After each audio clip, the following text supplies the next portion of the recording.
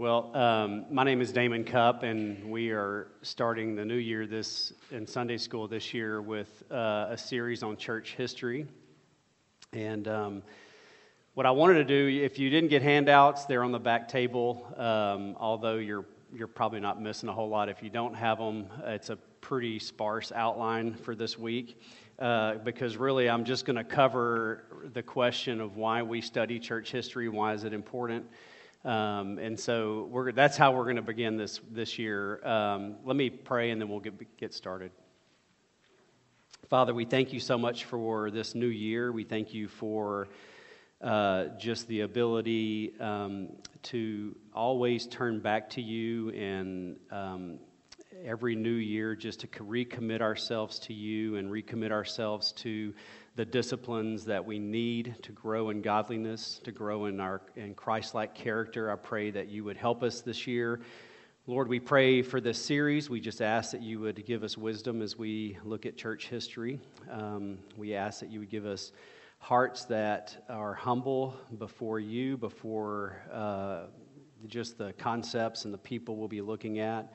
Lord, I pray that you would help us as we just think through some of the issues. And Lord, help us to have a greater appreciation of who you are as you work through church history. And Lord, we just ask that you would bless this time. We thank you for this day. We even ask that you would start preparing our hearts for worship today. And that we would come before you in humility and with praise and honor on our lips. And we ask these things in Jesus' name. Amen. Sorry. We are, again, as I said, we're starting a series on church history. And I want to kind of do just one day on why we study church history, why it's important. I think most of us would realize that in our culture, there's a general attitude of apathy toward history. I'm sure you guys have seen some of the things like Man on the Street, kind of things where people go up to people and ask them questions about history. And it doesn't take long to realize that we really do have an apathetic attitude toward history. So history in general is not something that we typically spend a lot of time with, but in particular church history. I think Henry Ford summarized this attitude well. I'm sure y'all have probably heard this quote. Anybody hear the quote by Henry Ford about history? Nobody? Henry Ford's famous for saying, essentially, I'm not quoting him verbatim, but essentially what he said was history is bunk. And that's sort of the attitude that we as Americans have toward history. And I think you might be familiar also, hopefully you're familiar with this song, Wonderful World, a song that came out in the 60s. Anybody know that song? How does that? It starts off by saying, "I don't know much about history." Y'all remember that? Then not only history gets thrown under the bus, but biology and Sam Cooke. So that's sort of the idea. But what does he know about? What does the song go on to say? But what I do know is I love you, and so it's this idea that it doesn't really matter what happened in the past. What matters for Americans is what's happening right now, what affects me in this moment. And so that's why I wanted to talk about the importance of church history. In 2015, the Smithsonian Magazine published an article about the lack of historical knowledge in the United States. And it starts off this way. I'm just going to quote a small section of it. It says, last year, Polytech, a student group at Texas Tech University, went around campus and asked 3 questions. Who won the Civil War? Who is our vice president? And who did we gain our independence from? Students' answers ranged from the South won the Civil War, only in Texas, and I have no idea was a common answer for the rest of the questions. However, when asked about the show Snooki, starred in Jersey Shore or Brad Pitt's marriage history, they were able to answer correctly. So again, just kind of a flavor that we as Americans have. It's just this general apathy toward history. But I would suggest to you this morning that history in general, but in particular and specifically, church history is extremely important for us to study and to learn. So let's look at 4 reasons church history is important. And again, I'm going to move through. I have 2. If you look at your outline, the first section is 4 reasons why church history is important. Then there's 2 questions that I'm going to ask, and there's no bullet points in those next 2 sections. And the reason for that is I'm really hoping you'll drive the outline for that part. So, 4 reasons church history is important. First of all, Christianity is a religion of history. And this shouldn't, you should obviously identify this one. Christianity is a religion of history. You look at the Bible, the majority of the Bible is history, right? Everything about Christianity is related to the history. There is a development of history. There is a view of history, which we're going to come to at the end. We all make assumptions when it comes to history. At the end, we're going to look at some of the assumptions we make as Christians regarding church history or history in general. Think about the New Testament. The New Testament starts with 4 books that are essentially a narrative or a history of the life of Christ. And so they are essentially pointing to the fact that the Messiah has come. Jesus Christ is the Messiah. This is what his life, these are the things he did, these are the things he taught. Again, history focused. And then you have the 5th book of the New Testament is essentially a brief history of the very early apostolic church. And so Christianity is a religion of history. Again, the gospel itself is based on historical facts, right? You remember Paul said in 1 Corinthians 15, and if Christ has not been raised, a historical fact, if this fact of the resurrection did not happen, what does he say? Then our preaching is in vain and your faith is in vain. Think about what Paul is saying. If this historical event did not happen, it's all meaningless.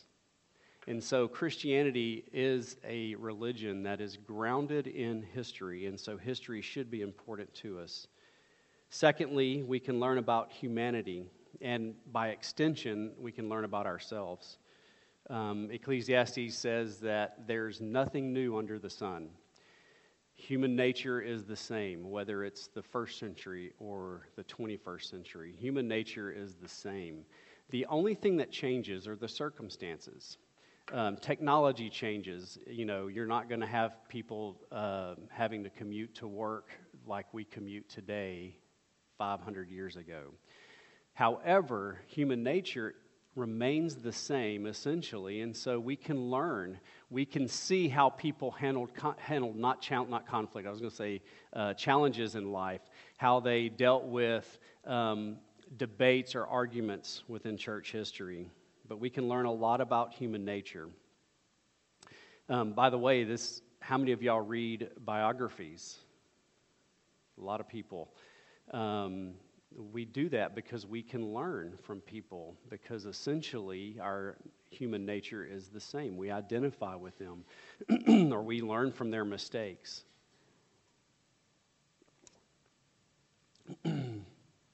Third, there is a grand narrative. And basically, what this means is we recognize that in history there is a movement.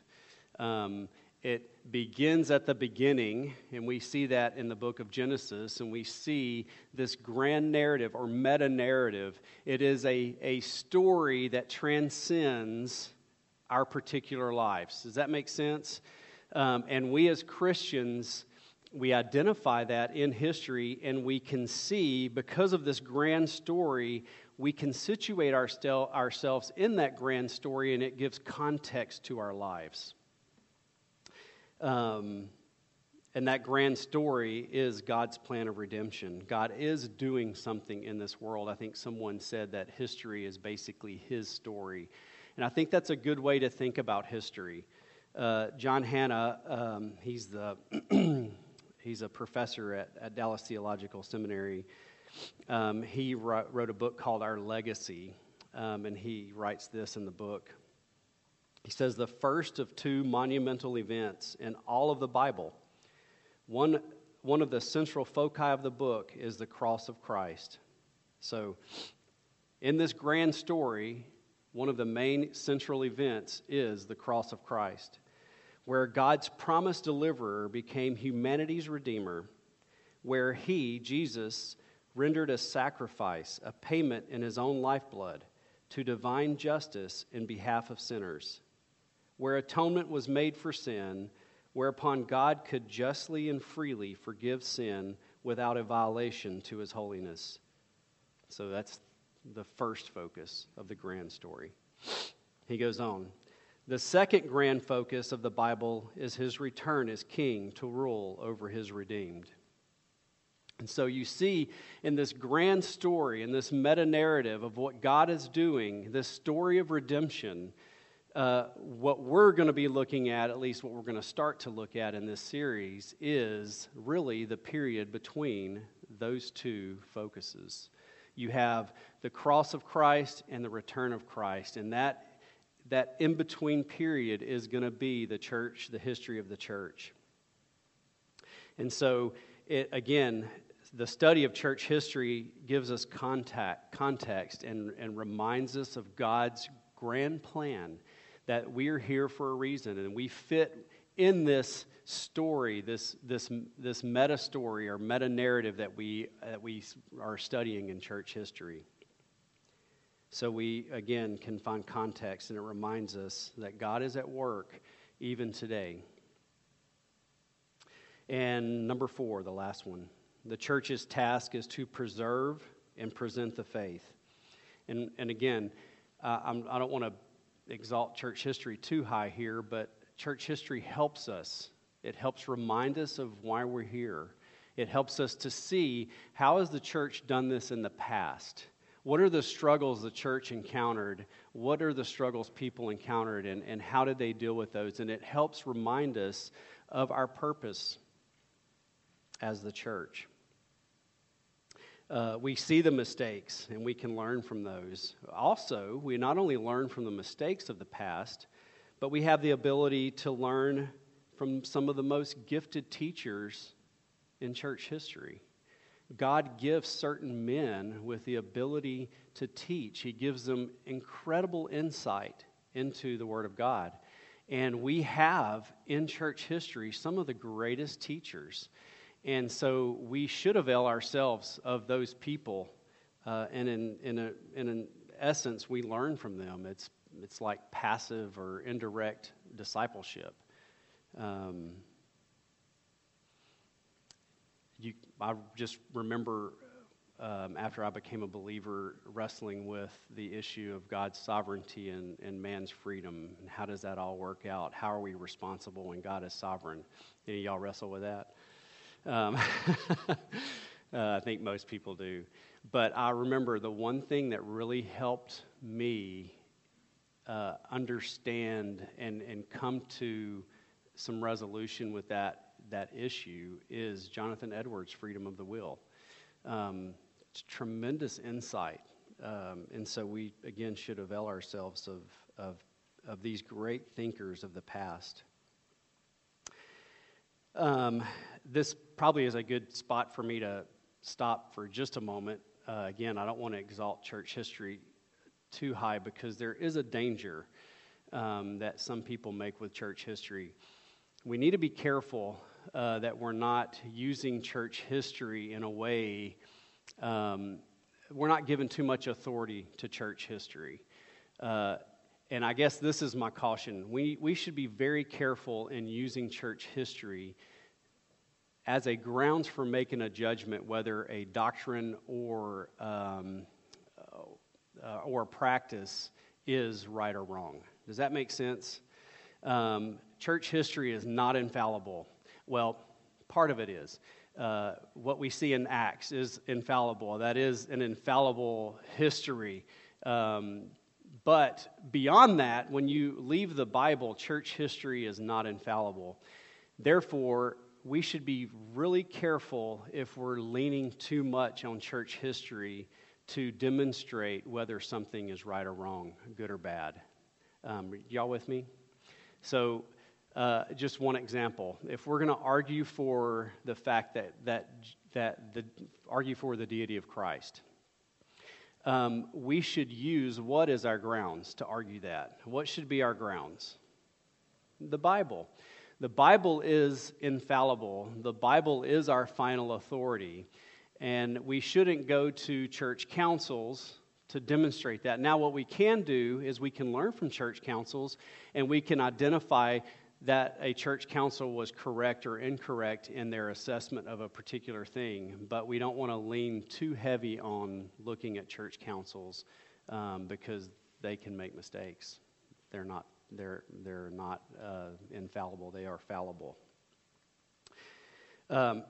Nevertheless, church history is important. It's just not our final authority. So now that we've looked at why church history is important, I wanted to really ask some questions. And again, there's no bullet points here because I'm hoping that you guys can help fill in the outline at this point. First question I have is this. What are the consequences of neglecting church history? Now, I have some bullet points, but I'm not going to give them necessarily. I want to hear from you guys. What are some of the consequences of neglecting church history? Yes, David? Yes, to avoid making the same mistakes. I don't remember who said it, but there's a famous saying that those who ignore history are bound to repeat it. We want to avoid making the same mistakes. Good. What else? What are some of the other consequences of neglecting church history? I know it's early. It's New Year's, pretty much New Year's, and you guys are tired, but just think a little bit.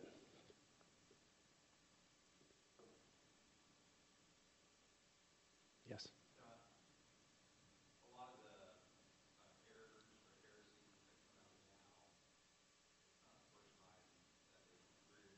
Hmm.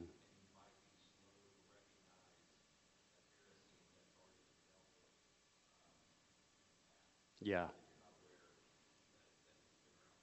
Very good. So let me repeat it just for whatever I'm doing here with this microphone. So there are heresies or errors in the past, and we can more easily or readily identify them. Yeah. By studying church history. There's nothing new under the sun. We just kind of have recycled heresies that keep getting brought up. Yeah, that's really good. I actually have a quote with that, and then I'm going to go here. James Bradley and Richard Muller wrote a book on church history, and they point this out. They say, due to the ignorance of the patristic period, the modern church has tended to duplicate in its theology the errors and problems of the first 5 centuries of Christian thought. So to your point, we have kind of this fuzzy theology. We don't think clearly about issues that have already happened. Yes, ma'am. And no appreciation for all of those years before. Because I had almost zero understanding of church history until the last 20 years. Yeah. Yeah, just a lack of appreciation. Yeah. Yeah, and there's so many rich resources and things to appreciate about church history. Yeah. Yes, Ryan. Proverbs 18:1 says, "He who separates himself seeks his own desire, and quarrels against all sound wisdom." And we have such a tendency to isolate ourselves and to think that we're so superior to previous generations. Yeah. And it's very dangerous because we are part of a long history of corporate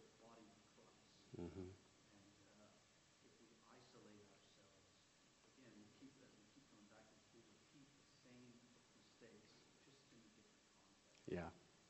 But we do that because we're so confident Mm-hmm. that we're so much smarter, Yeah. so much wiser than Right. the first century Christian Yeah. or the second century. Yeah. That is a good point. We tend to think more highly of our intellectual abilities and look down on those of the past. I think it was C.S. Lewis that called it chronological snobbery. But yeah, you start reading some of these guys and you quickly realize, wow. Yes, sir.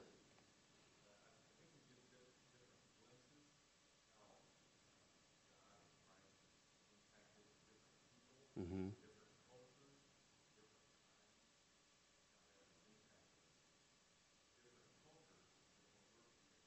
Mm-hmm. Yeah, absolutely. I'll just repeat that. It gives us a broader perspective on God's kingdom. It helps us to see, and you see this even, obviously when we're looking at church history, you have to decide who you're going to look at and what you're going to study. And I was planning on closing with some of this, but there is an element of, again, going back to what Ryan was saying, is we can be very self-focused and not consider the fact that the church as a whole, we're studying church history, and what does that mean? We find ourselves situated in a context that we don't know anything about if we don't know church history. And there's a much broader context than what we have right here, right now. And I mean, we think about it even modern times, there's a much broader context than what we typically realize. I mean, there's not just the church here. There's the church in Africa. There's the church in Asia. There's the church all over the world. And God is at work. But we tend to think right here, right now, right? Well, that's true of history as well. You look at the church, one day, assuming we've all put our faith and trust in Christ, we'll be in heaven. And we'll be with people who've put their hope and trust in Christ, right? From throughout the ages. And again, I think it gives us a much better perspective on life. Yes, Craig? Great examples of faithfulness to the Lord. Mm-hmm. Exhibited by Christians in former years. Yeah. Great encouragement to us. Mm. Yeah. So just to repeat that, we can find great encouragement and challenge from those in the past because there's very, very good examples of faithfulness to the Lord, and that's absolutely true. Yes. Anything else? Yes. Kind of adding to what Craig said, we get to see the rewards of being faithful as well as the consequences of not. Yeah. So we can learn from how well people did things or how faithful they were, and we can also learn from them not being faithful and the consequences. Yeah, good. Very good. A couple of other thoughts that I had. Y'all pretty much covered everything. What about confusion of primary and secondary issues? We can tend to have disunity in areas where we probably don't need to have disunity, and we can have unity in areas where we probably need to have disunity because we don't always identify what primary and secondary issues are. You can see that just looking at church history because they're dealing with a lot of these doctrinal issues. What about adoption of cultural values? Church history sometimes helps us to see ourselves in a way. I think you're getting back to the point that was made earlier. Helps us to see ourselves with a different perspective, so that we may not adopt cultural values. Yeah, I think this was mentioned, but I have weak foundations. I don't remember who mentioned this, but we can be carried away by fads, theological fads. The Da Vinci Code, Anybody remember that? There can be things that we can be carried away by if we don't know church history. And then one last thing I had was fuzzy ecclesiology. We can tend to not see the church and the importance of the church. Well, there's an appreciation for the church that we gain through the study of church history. We can tend to have I can go to church, or I don't have to go to church, or, I can go to this church on this Sunday.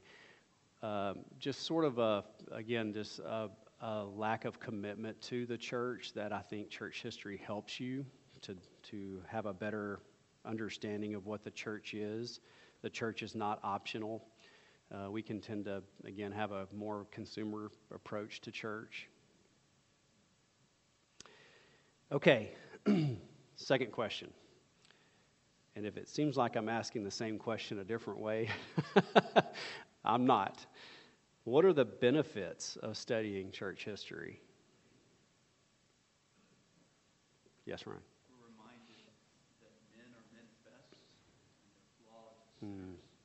And we can take heart that that's who the Lord uses to advance his kingdom.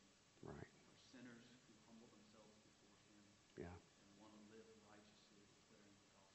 Yeah. But massively flawed. Yeah. We're reading real church history. Right. Even the best of minds. The good, the bad, and the ugly. Have deep flaws. Yeah. Yeah, so again, we can have hope because we see that God uses men and women who have deep flaws, and we see that throughout church history. Good. Anything else? Yes.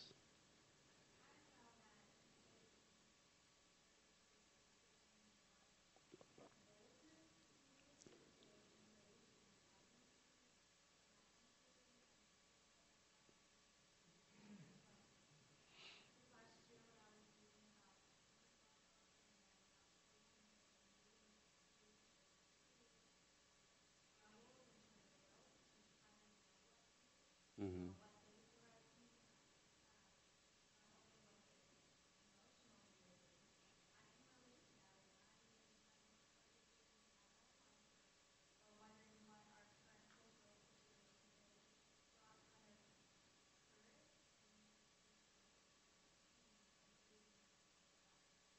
Good. So studying church history, just reading about what people went through can give us courage and hope, and even convict us. So good. And I think somebody else was it Phil? Yeah.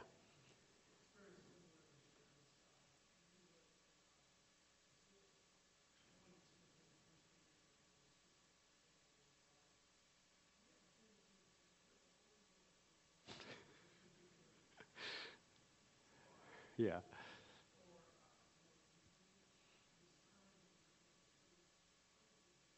Mm.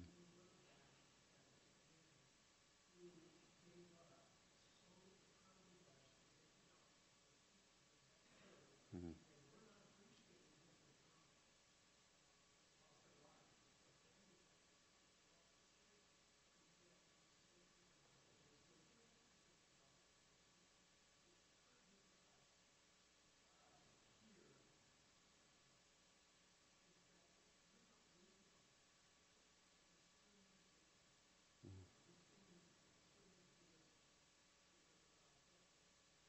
That's right. Yeah, that's a good point.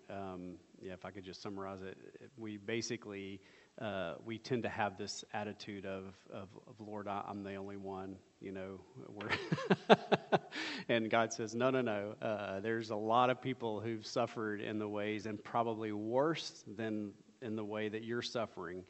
And so it gives us a perspective on the trials and tribulations that we may be going through.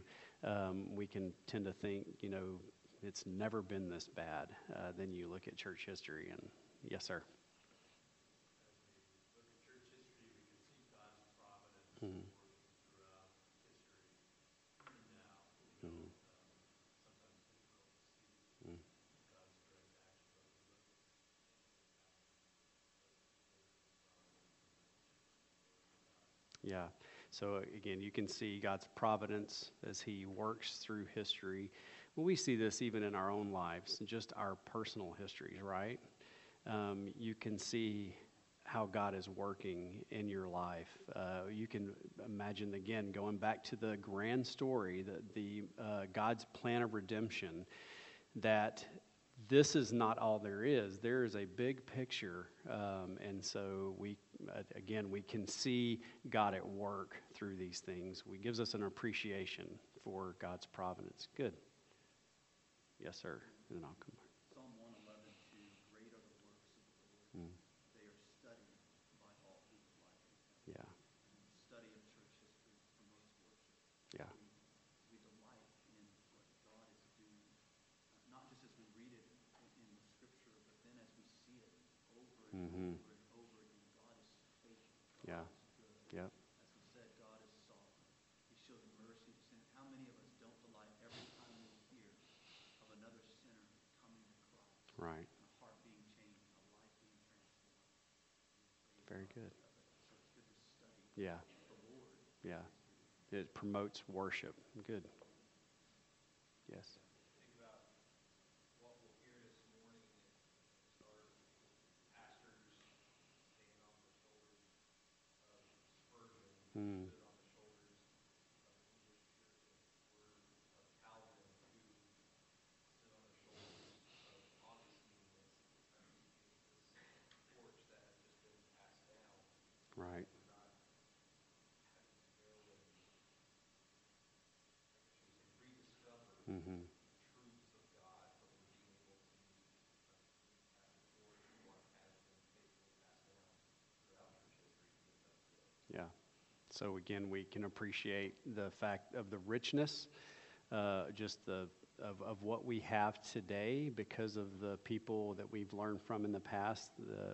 Again, I think we're standing on the shoulders of people who have pushed us further because of their work and their thought and their conflict, and so we can again appreciate where we are because of the past. Good. I think there was another hand. No? Yes.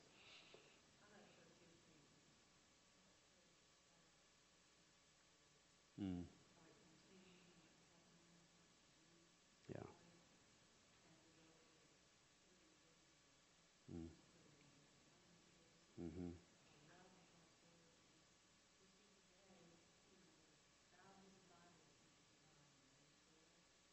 Yeah. Mm-hmm.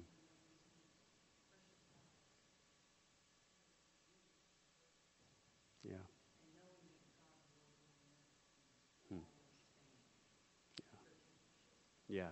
The preservation of God's word. The grass withers and the flower fades, but the word of the Lord will endure forever. And you see that through church history. The fact that God has preserved, and even though the light of the word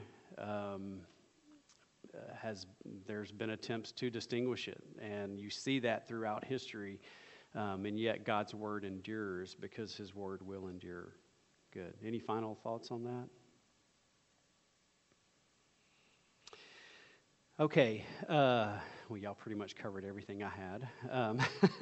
I did want to just read to you, in light of the benefits of studying church history, it is New Year's, and I toyed with the idea of reading Jonathan Edwards' resolutions to you this morning, but I thought we would all be crawling out of here, so let me just read you a few. Jonathan Edwards wrote, throughout his lifetime, he wrote resolutions, and he committed himself to reading these resolutions every year. I'm just going to kind of read a sampling of his resolutions just to give you an idea, an example of a man who devoted himself to being faithful and worshiping the Lord. He wrote his 22nd resolution is resolved to endeavor to obtain for myself as much happiness in the other world as I possibly can, with all the power, might, vigor, and vehemence, yea, violence I am capable of, or can bring myself to exert in any way that can be thought of. again, just this perspective of living for the other world, living for the kingdom of God and not for this world. Number 41, resolve to ask myself at the end of every day, week, month, and year, wherein I could possibly in any respect have done better. Number 16, sorry these aren't in order because they're grouped by the theme of them. And I pulled this off Desiring God's website. You can look at his resolutions there if you'd like. Number 16, this is regarding relationships. Resolve never to speak evil of anyone, so that it shall tend to dishonor more or less upon no account except for some real good. Never to speak evil unless there is a good end. So how do we treat and talk about other people?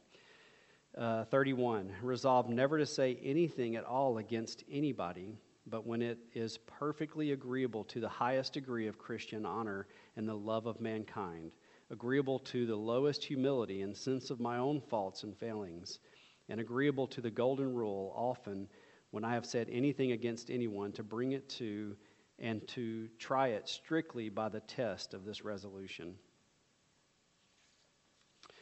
I think I had one more. Yep. Number 28, resolved to study the Scriptures so steadily, constantly, and frequently as that I may find and plainly perceive myself to grow in the knowledge of the same. Again, I don't know the. Does anybody know the number of resolutions? I think it's probably around 100, I would guess.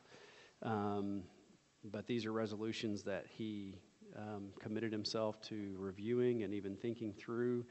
And I thought it was appropriate for us this morning, in light of the new year, to think through some of those resolutions. Hopefully you guys are resolved this year to not only learn from church history, but to learn from God's Word and to learn how to better love one another and love God better. All right, moving on. 3 convictions of Christian history.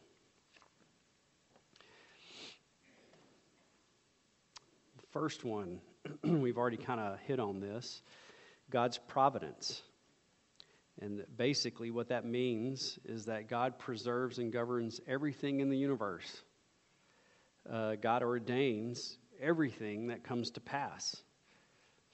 And so obviously there's questions that come about, and I'm not going to be able to answer all those questions with this, but just let me simply give you kind of something to think about. Because the immediate question that probably most people have when you think about God's providence is, well, what about evil? If it comes to pass, God ordained it. The doctrine of providence, God is in control. God is preserving and sustaining everything. So, but we need to be careful because God does not author evil. Just because something bad happens doesn't mean that God authored it. It means that he ordained it. What does it mean that he ordained it? Well, God, again, you have to think of the big picture. God, there is the story of redemption is being written even to this day. We are between the 2 focus points of the Bible, the cross and the return of Christ.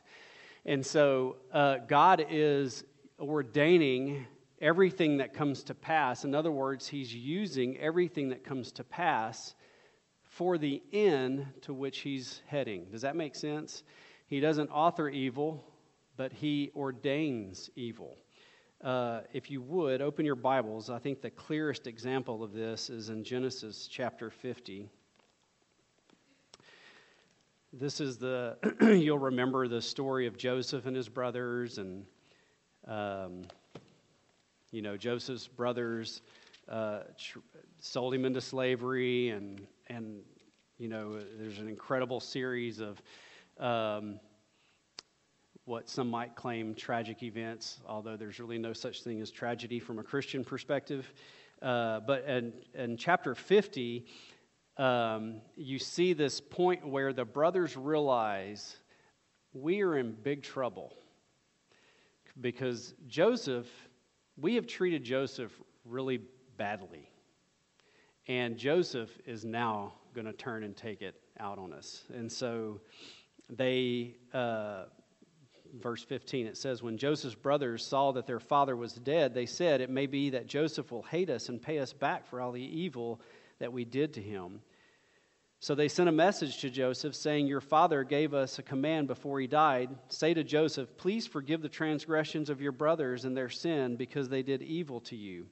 Again, what they did to Joseph, they even recognized themselves was evil. And now, please forgive the transgression of your servant of the servants of God, of your father. Joseph wept when they spoke to him, and his brothers also fell down before him and said, behold, we are your servants. But Joseph said to them, and this is the key point, do not fear, for am I in the place of God? As for you, you meant evil against me, but God meant it for good. And I think we see there what we mean by God's providence.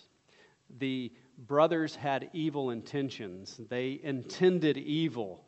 God didn't make them do this. He didn't violate their will, but he used their evil for good. And so God ordains whatever comes to pass, but he does not author sin.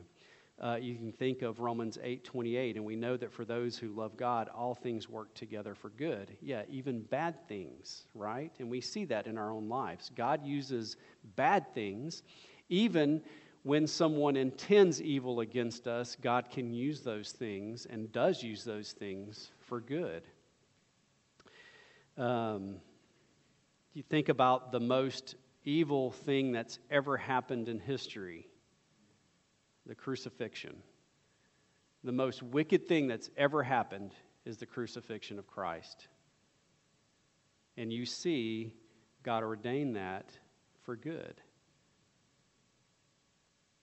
Secondly, the second conviction that we have is when we come to history as Christians is that God guides the world with purpose.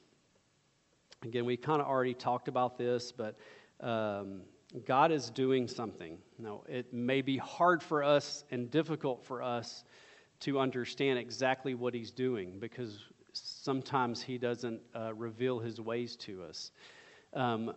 But we can trust in the fact that God is moving history toward an end.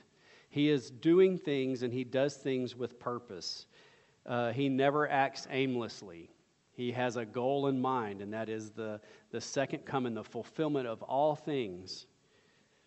And that kind of brings us to the last conviction. God is bringing history to a conclusion. History is linear. One day Christ will return as king and judge.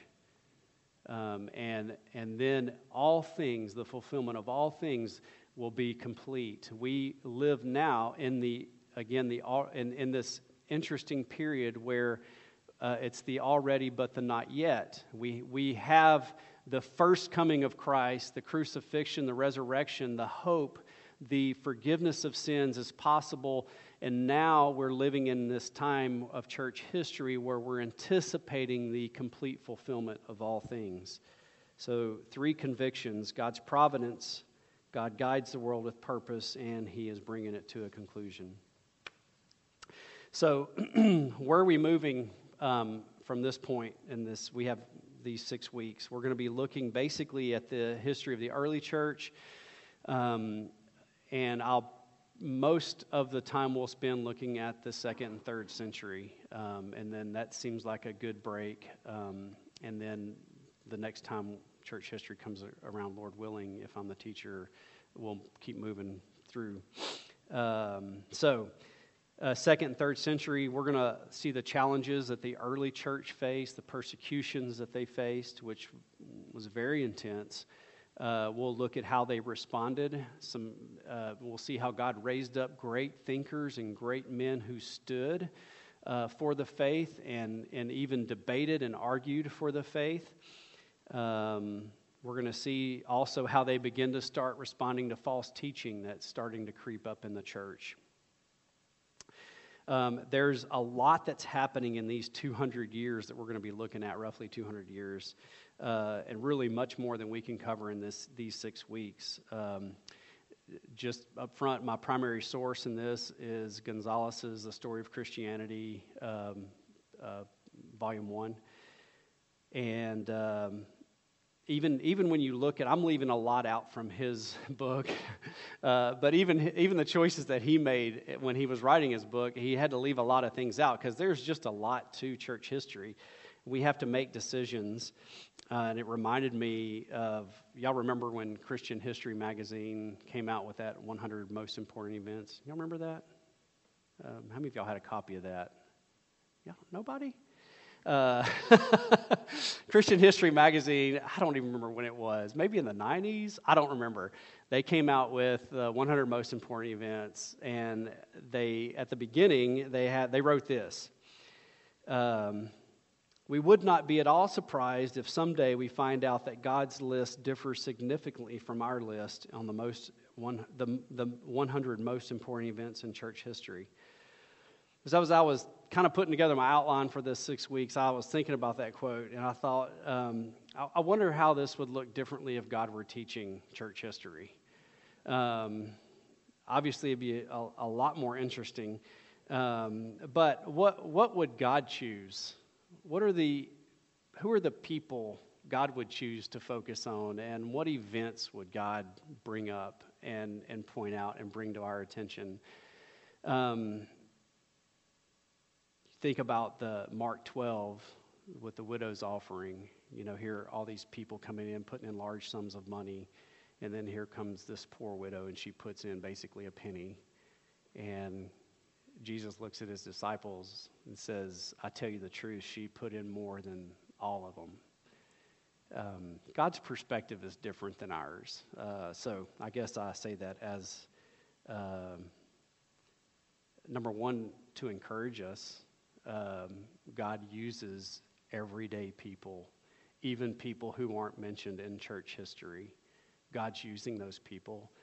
There's countless lives that could be brought up and maybe even more important than the people we're looking at, but we just don't know about them.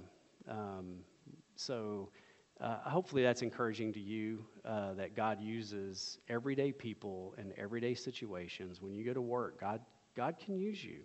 He wants to use you. When you're at the grocery store or whatever you're doing, just remember the fact that we are in church history.